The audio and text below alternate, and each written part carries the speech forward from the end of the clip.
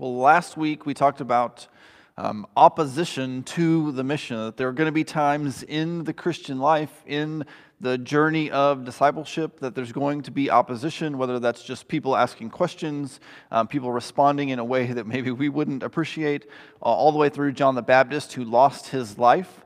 And kind of what we saw last week is sometimes things are going to be difficult, things are going to be challenging for believers in Christ. Now, today we're going to pick up the end of the same chapter, Mark chapter 6. So if you want to go ahead and turn there, we'll be starting around verse 32 this morning in chapter 6. So if you can turn there or open the YouVersion Bible app. You may have to search for us if you're a little further away than usual, but we should show up this morning for you to follow along. So the scriptures are always great because after they show us this chain essentially of opposition and difficulty and potential rejection, this week they're actually going to show us how God provides, especially through Jesus, to be able to endure all of that, and how even though things may be difficult, they're actually in our favor for that. And so we can see this morning that even if there's opposition, even if you feel inadequate, even if you feel like you're lacking in some area or something to be able to accomplish God's mission, or even as a church, if we feel like, hey, we just don't have the resources to be able to go the next level or to fulfill the mission that God has given us, we're going to see this morning that God provides no matter the circumstances. So we're going to be in Mark chapter 6, we're going to start at 32, and we're going to go through the end of the chapter. So I'm going to read it all up front, and then we'll kind of go through it and hit the essential pieces as we go through it in a minute. And so we'll start in verse 32. And this is the disciples and Jesus after they had just returned from being sent out.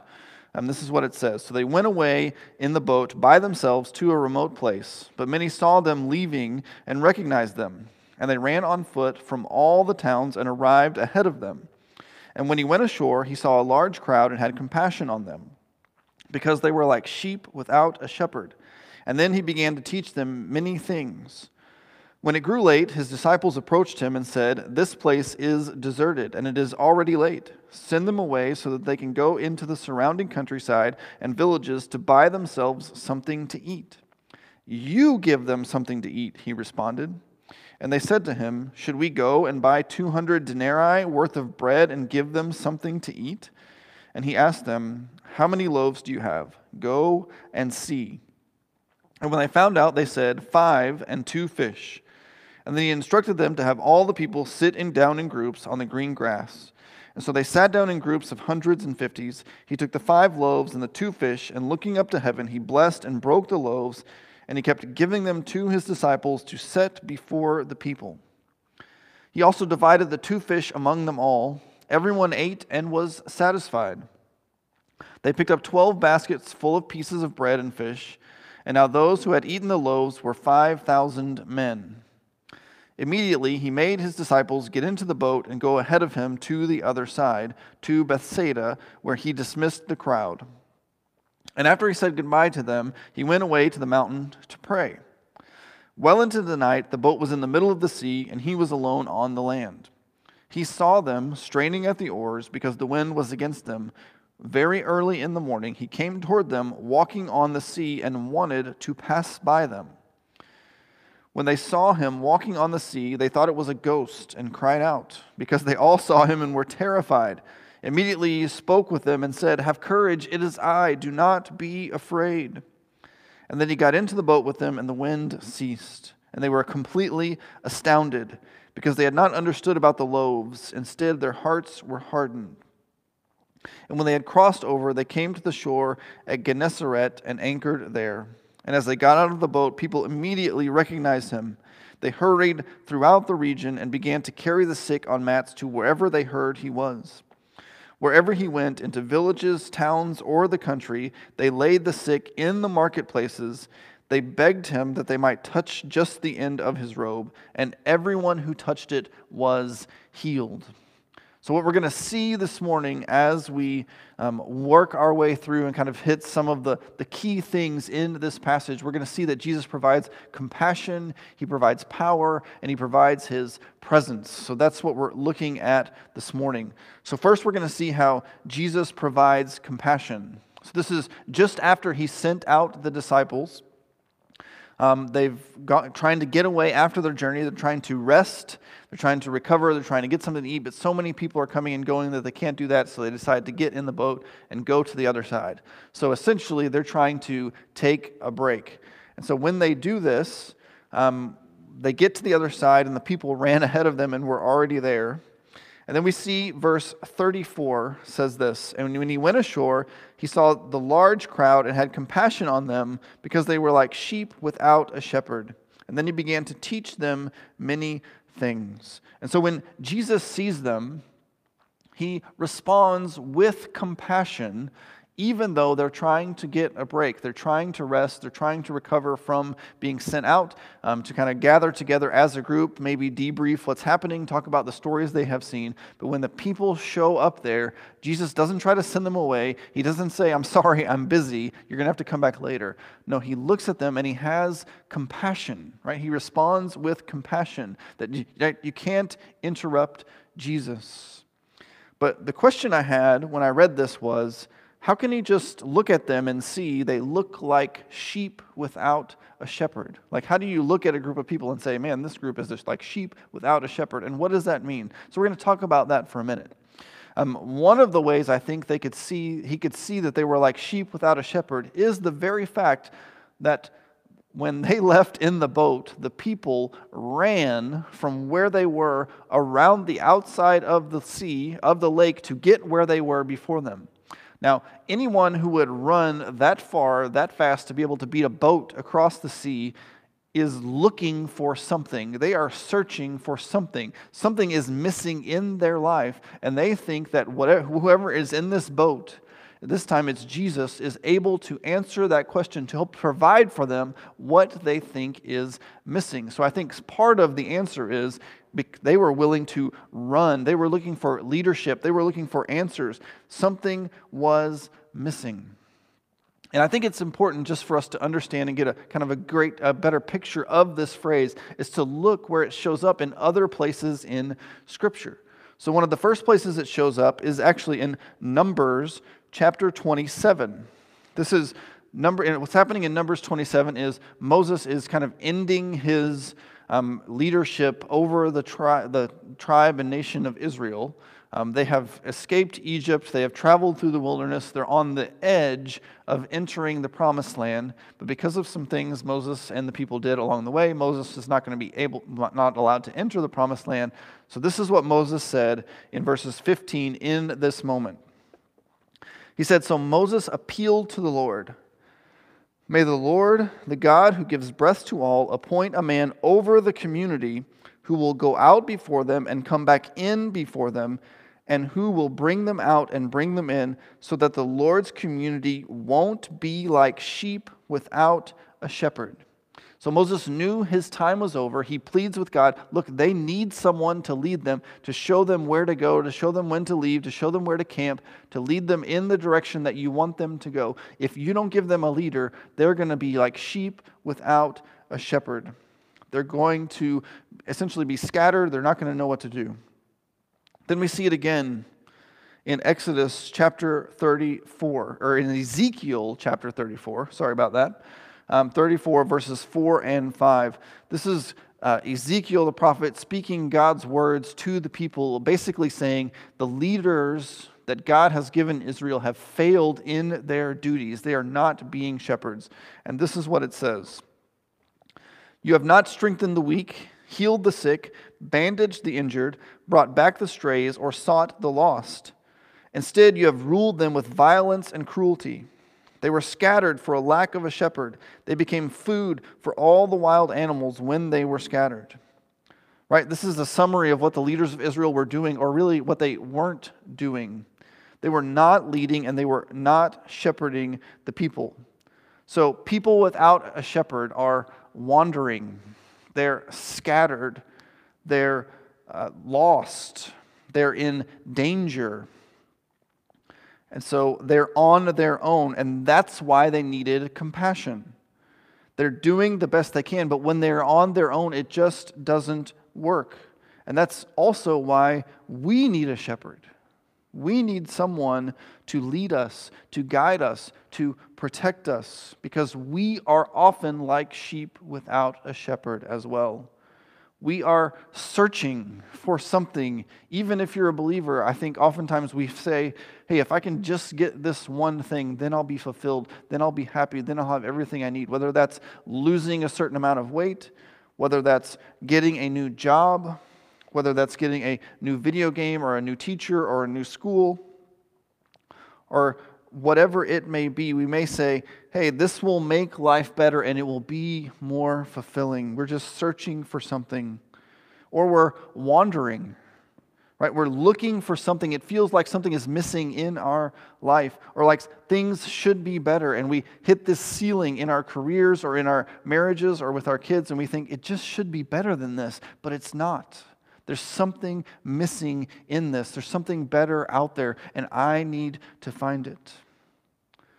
Or maybe you still haven't found what you're looking for, right? You're looking for maybe a purpose or how to make a difference, and you're asking, how can I make a difference at my stage of life? Whether you're young and single, whether you're married with no kids, whether you have kids, or whether you're retired, you're saying, how can God use me in this moment? I'm tired, or I'm busy, or my kids take up all my time, or I'm not able to get out as much as I used to. Like, how can God use me in this moment?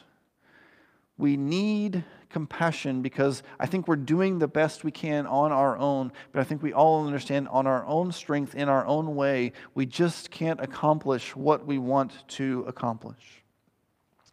So how does Jesus show us compassion? How does he lead us like a shepherd? Well, part of the answer is a few verses down in Ezekiel 34, which we read just a minute ago. And it says this, starting in verse 11 of Ezekiel 34. For this is what the Lord God says, see, I myself will search for my flock and look for them. As a shepherd looks for his sheep on the day he is among his scattered flock, so I will look for my flock. I will rescue them from all the places where they have been scattered on a day of clouds and total darkness. I will bring them out from the peoples, gather them from the countries, and bring them to their own soil. I will shepherd them on the mountains of Israel, in the ravines, and in all the inhabited places on the land. I will tend them in good pasture, and their grazing place will be on Israel's lofty mountains. There they will lie down in a good grazing place. They will feed in rich pasture on the mountains of Israel. I will tend my flock and let them lie down. This is the declaration of the Lord God. I will seek the lost, bring back the strays, bandage the injured, and strengthen the weak. I will shepherd them with justice. God is saying he will bring his people back. He will bring his flock, his sheep who are scattered, who are weak, who are wounded, who are in danger. He will bring them back all together. And Jesus is fulfilling this now as the great shepherd. He has come to bring his people, those who would follow him, who would serve him, who would love him. He is gathering them together in his flock, and he is caring for them, and he is providing for them. And he is giving them strength, and he is giving them health, and he is giving them food, and he's leading them down the right path, and he's protecting them from danger, and he's guiding them in the way they should go and providing the blessings and resources that they need to live. Christ is treating us with compassion as his shepherd. He doesn't judge us or say, hey, you've messed up too many times, so you're out of the flock. No, he gathers us back together no matter how many times we wander off. He brings us back. He has compassion on us, and he desires to see us become a part of his flock. He is gathering his people to himself. He is rescuing us from the danger of sin and death, of going our own way and rebelling against God. He's treating us with compassion because we're doing our best, but on our own, it just isn't good enough. And Jesus provides compassion because that's what we need, right? We don't need a pep talk or a life coach or a new life stage or a new career, but we need compassion and grace and mercy that comes through Christ. He gives compassion because he realizes we need help. We're wandering around on our own and we're in danger. And after he teaches for a while, most of the day it says it's growing late, and the disciples say, hey, we got a lot of people here. It's getting late in the day. I think it's time to kind of wrap up the teaching and send them home so that they can go, or send them to the villages so that they can get something to eat. Now, I think this is a great instinct from the disciples. They're saying, hey, we can't feed all these people. They need to eat or we're going to start running into trouble. I think it was a great instinct to care for the people. They just didn't want to do it themselves, which is where Jesus is going to challenge them a little bit. And so Jesus responds, you give them something to eat. The you in this sentence is very emphatic. So he's saying, why don't you feed them? You need to do it. Right? He doesn't just solve the problem for them immediately and say, okay, let's send them away or I'll take care of it. He says, he's trying to teach them something, which is true for us a lot of the time. God is always trying to teach us something. So when things don't go quite the way we thought they would, or the answer to our prayers isn't quite what we think it is, we should continually look for, what is God trying to show me? What is God trying to teach us here? And then basically their response, you can definitely read this with sarcasm should we just spend 200 denarii and go buy food for everybody? The reason why this is a little sarcastic is the amount of money they're talking about is 8 months of wages. And so for us, that would be tens of thousands of dollars to say, should we just go spend all of this money and feed all of these people? Well, we don't have that much money. If you remember just a minute ago, in last week's sermon, he said, don't take any money with you and don't do that, God will provide for you. And so it's in the same thing. And so the disciples made a calculation of what they had and what was around them and the situation and just said, hey, we can't do anything about this. We don't have the money for that. But Jesus is trying to teach them. He's trying to prepare them. He's trying to get them to look to him to provide. But instead of seeing Jesus as the one who could provide, they made a calculation, and they calculated the cost of the food and concluded they couldn't pay for it. And I think we want the same thing as the disciples sometimes, right? We want somebody else to solve the problem. If Jesus can just come in and give me the answer, or make somebody be nice to me, or give me the new thing that I want, or answer my prayer immediately and give me the resources that I need to survive. Or we want quick, easy, perfect answers, perfect solutions to our problems that they're solved like that, and it's super easy. But if we get all of our problems solved immediately and Jesus swoops in every time, then we never learn anything. We never grow. And so I wonder for us, what calculations have you made, have we made, and decided that it's not possible? Have you looked around at our church and said, maybe we're too small, or we don't have enough resources, or we can't do this because of all those things? Have we made that calculation? Or maybe your spiritual growth of you just saying, well, I'm too tired, or I can't see as well to be able to read, or all of these limitations, so I just am going to keep doing what I'm doing, and I'm not going to stretch myself at all. Or maybe evangelism. I don't know anybody that doesn't know Christ, or they don't listen to me, or I don't know what to say, or I don't know how to engage them. And so we just make that calculation and say, I just can't do it. It's just not there. But Jesus' response to them and this answer of their calculating and saying, we just can't do this, says, what do you have? And I think Jesus is trying to help them see a couple of things here. One is that he's trying to show them that they are actually right. They don't have the ability to meet this need. They don't have what they need. It's beyond what they can do. He wanted them to feel their inadequacy. This ministry to the people of meeting their needs called for something that they didn't have. But secondly, notice he's also using what they have. He's not saying he's going to go get it on his own or say go buy what you can. He takes what they have and he's going to use what they have to meet the needs of the people. So even what they have may not be enough, But what we have is enough when Jesus is involved.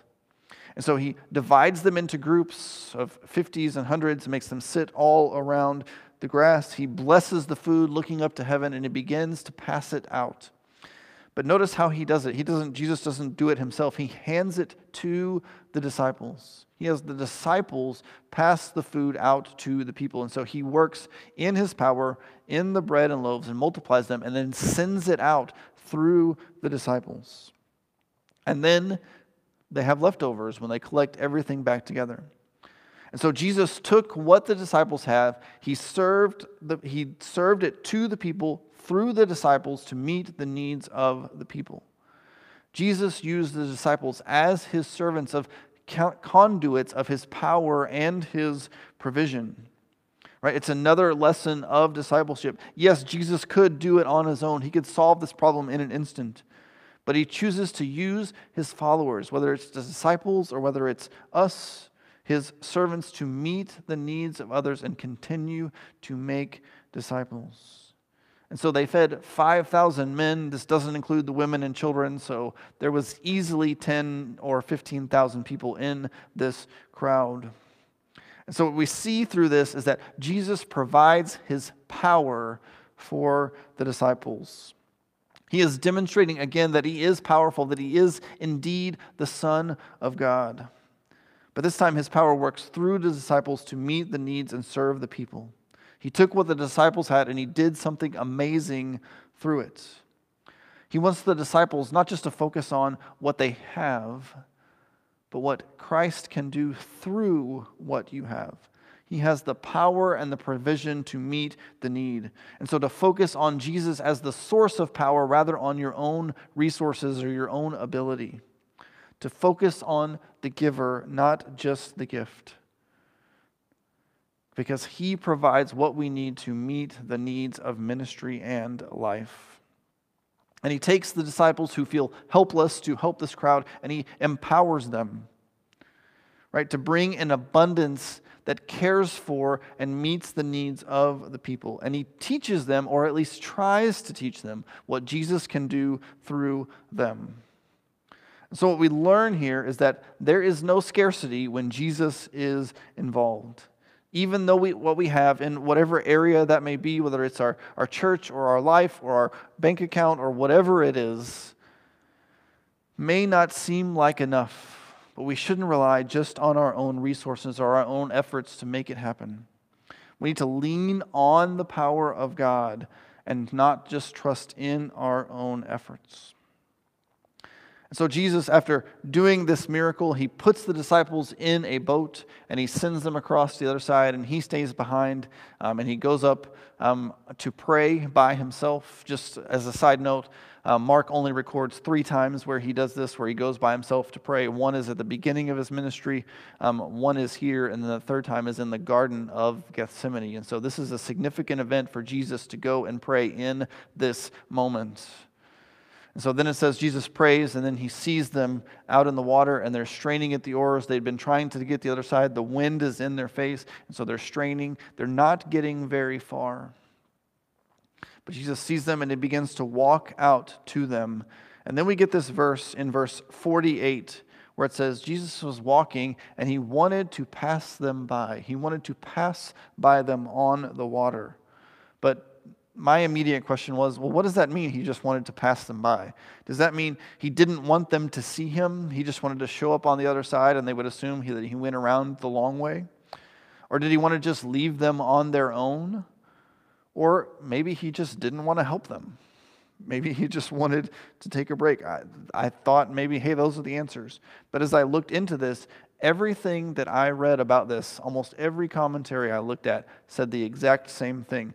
This is a callback to Exodus chapter 33. So what's happening in Exodus chapter 33 is Moses is talking to God. He's essentially saying, hey, if you don't go with God, if you don't go with us, I'm not going anywhere. I'm not leading the Israelites anywhere. We're not moving unless you go with us. And God says, okay, I'll go with you. And then Moses makes a request. And he says, God, will you show me your glory? And God says, well, you can't see my face because anyone who sees my face essentially dies.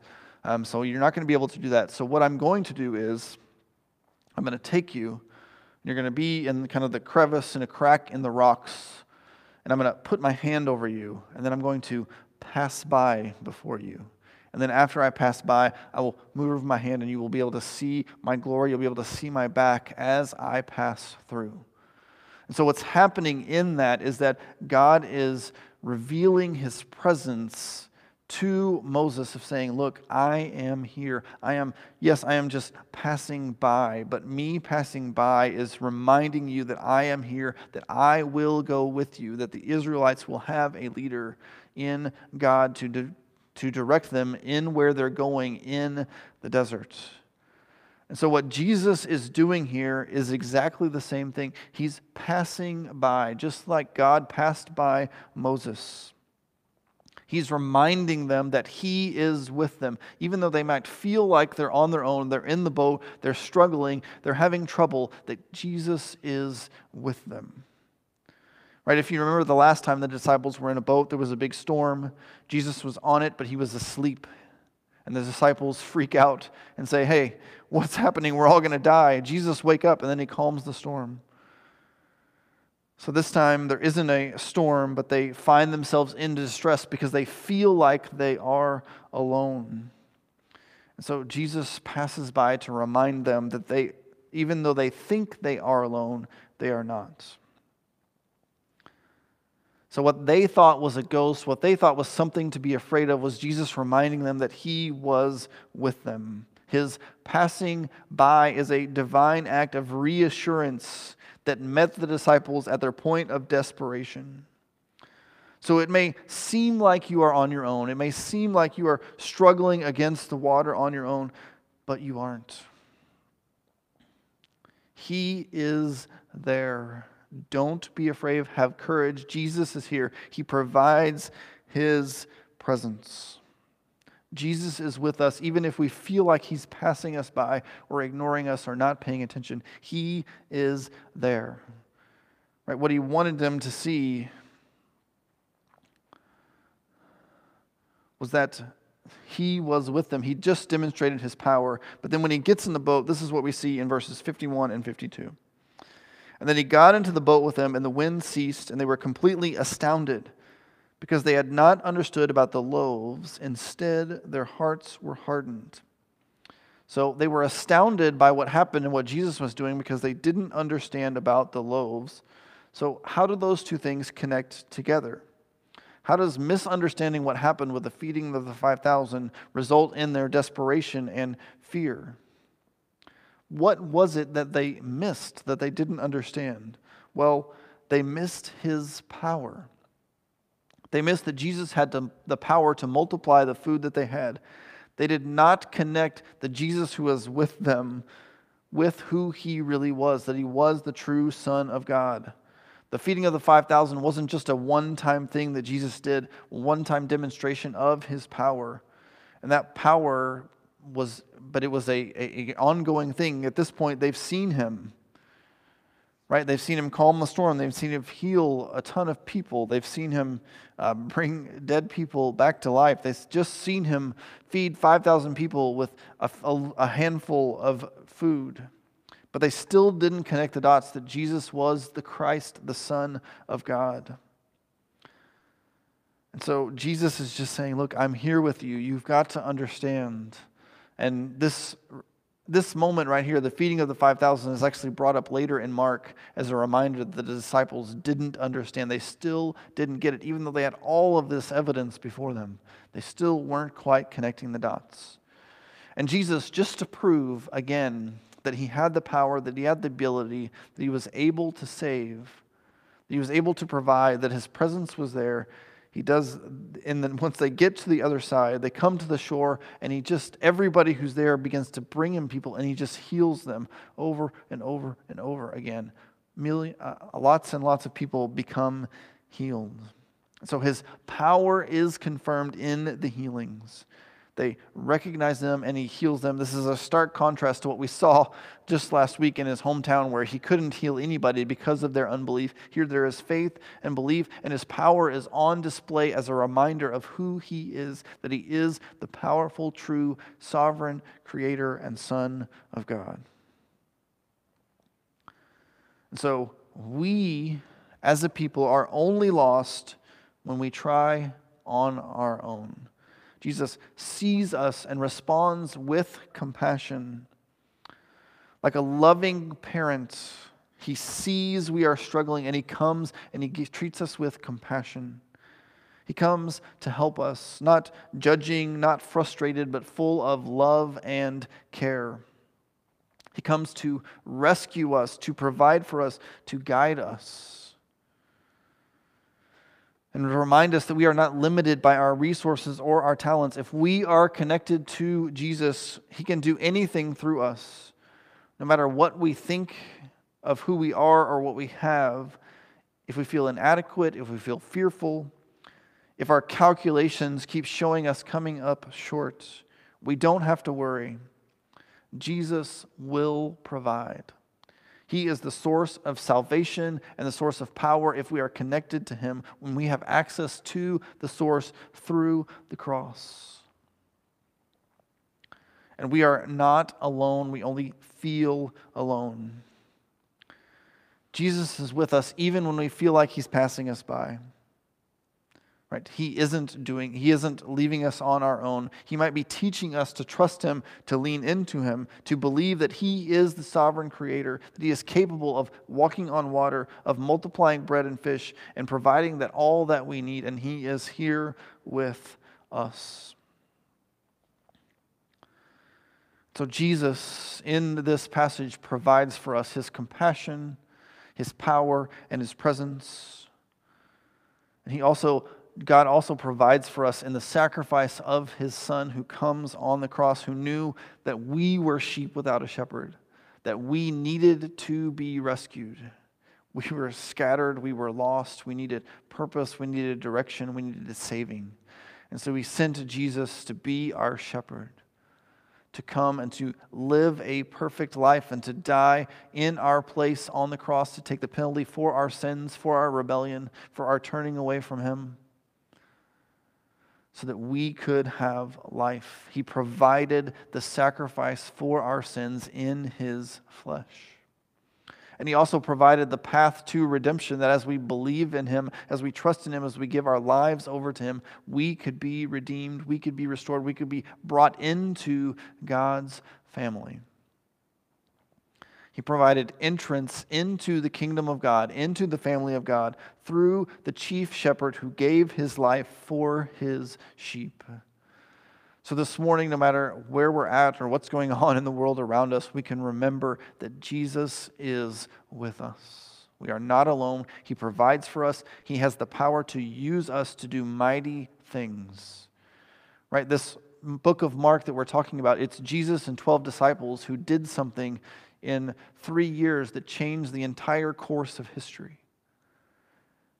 Right? And so God can do anything through a group of people who seek to follow him, who continuously rely and lean into him and to his power and to his understanding and his grace and his mercy, and say, it's not what I have or what I'm capable of doing or what I've calculated or what I think can happen, but it's what God can do through me.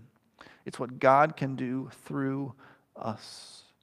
So let us trust in God and lean into him and his power and his presence. We guys pray with me this morning. God, we come before you and we thank you for who you are. We thank you for what you've done for us. We thank you that you do provide for us, that you help us to see your presence, see your power, that you demonstrated again and again and again, and not just in Scripture or in the Bible in old times, but in our lives. You provide for us again and again and again. So God, help us to remember the times that you've provided, that you've been there, that you've blessed us, that you've met our needs, so that we can remember that you are with us. You give us compassion, you give us love, you give us care, you give us grace, you give us mercy. and that it's through the sacrifice of your Son that became a fountain of grace and of mercy and of love through what he had done, that saved us so that we could take whatever we had, which wasn't much, and we could essentially trade it in and say, this is all I've got. But you rescue us and you love us and you exchange our weak, dirty, even rebellious ways for love and grace and mercy and righteousness, that you give us more than we ever deserve. And because of that, we should have joy and hope and power and expectation that you will work in us and through us, that you will change us, you will renew us, you will give us strength, you will give us purpose, and you will be with us every step of the way. So help us to trust in you and to remember that you will provide. In your name I pray. Amen.